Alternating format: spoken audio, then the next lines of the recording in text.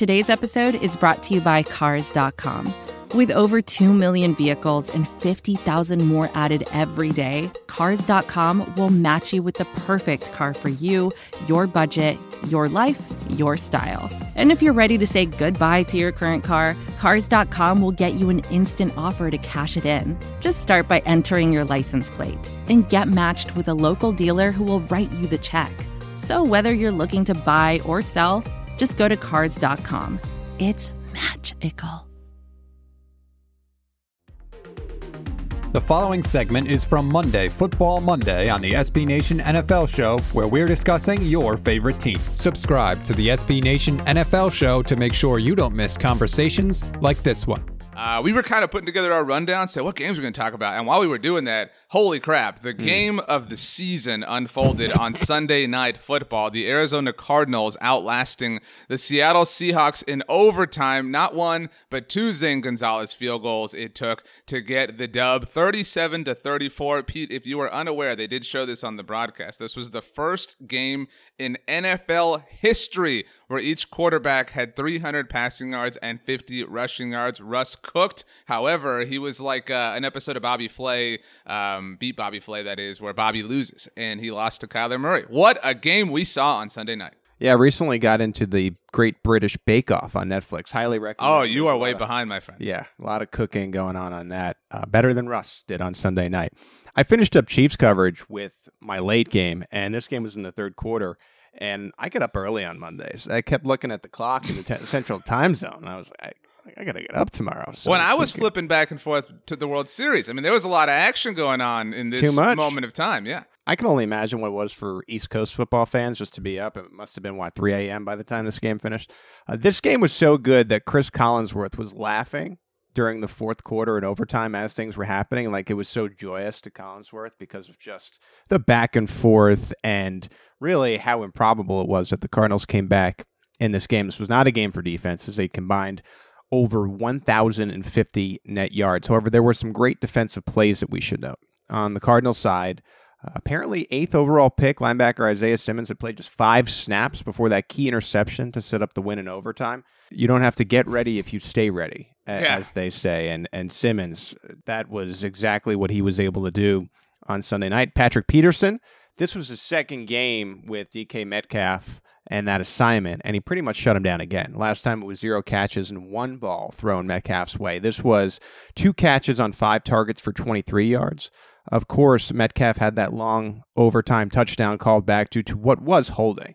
But still, that was 69 yards less than what was his lowest output of the season, previously 92 yards in New England. So Metcalf, an up-and-comer, and Peterson just still showing who's the old man, who's boss. Another Peter, by the way, to a degree, of course. But yeah, DK Metcalf, I'm a fan of logic in moments like the overtime penalty. I hate when like a play like that happens and you see the flag and the description happens and it's on the other side of the field. You know what I mean? Like that's one of those moments where it's like, okay, that directly impacted the result. Cliff Kingsbury, obviously the winning head coach in this game, albeit, well, we're going to get into the icing thing, but he talked about how high schools will forever show the video of DK Metcalf chasing down Budda Baker on the interception. I'm just going to say, DK Metcalf, like a month ago, had the boneheaded, trying to celebrate before I get into the end zone moment that Trayvon Diggs popped out. So let's not act like, like DK Metcalf. I mean, it was an incredible feat of athleticism. I don't want to take away from that.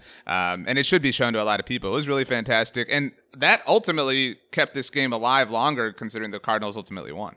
I saw someone had dubbed the Rocky music over Metcalf, that where Rocky and Apollo Creed are running on the beach, that whatever song that is, they played that as I think he reached like 22 miles an hour, second on a tackle this year. That was a forever memory. RJ, I mean, you talk to me in 10 years, and as good as this game was, I don't know what the score is. I don't know who won the game. I don't know the name of the kicker, as insane as that might sound. What I will recall is seeing Metcalf chase down Budda Baker. And bigger than that, the Cardinals end up going for it on 4th down. I know you analytics guys love it, right? 4th and 3, let's go for it, even though we're down 2 scores and it's so early. Why they do that, who knows? But it saved the touchdown. That's what's so crazy about it. I mean, Baker was gone. Yeah. He's a defensive back. He's going for the end zone. And somehow Metcalf catches up to him and saves 7 points because of that boneheaded decision, in my opinion.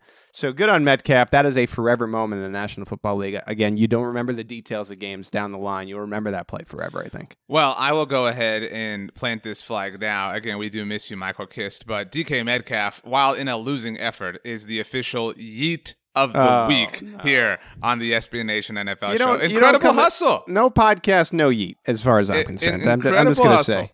That should be the law.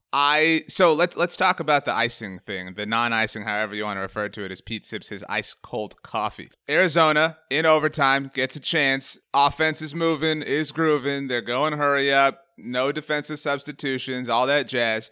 And they get an opportunity to kick what would have been the game-winning field goal, obviously. Incredible footage from NBC to show one of the assistant coaches letting Cliff Kingsbury know, hey, dude, play clock's about to run out, call a timeout. So Cliff Kingsbury does this, calls a timeout. Zane Gonzalez kicks what would have been a successful game-winning field goal, goes at it again after the timeout, and misses it. Now, Pete, I don't know if you remember, again, I cover the Dallas Cowboys, and that is really the world as far as I'm concerned. It was 9 years ago that Jason Garrett, through a similar sequence of events, inadvertently iced his own kicker in Dan Bailey in that very same stadium. I believe it was University of Phoenix Stadium at the time. Cliff Kingsbury, not even the first guy to ice his own kicker in the building. Thankfully, they did ultimately wind up winning the game by way of a Zane Gonzalez field goal. This was the game of the season so far. Just the end was that crazy. Can always count on you for the weird stats. So thank you for that, RJ. Yeah, I mean, the only time you want to ice yourself is when you're making margaritas. I mean, you want to put a couple extra cubes in there. Love on the rocks. Make sure it's nice and cold. They were lucky to win. That would have been embarrassing and a gaffe that people would have talked about it. I'm sure used the meme of Cliff hanging out in his bungalow during the draft and just a little too casual with the play clock. I want to actually just note this, though, about Seattle receiver Tyler Lockett, who exploded in this game. Looked like a superstar. The signature play to me was the catch in the back left corner of the end zone in the fourth quarter where he drags his feet in.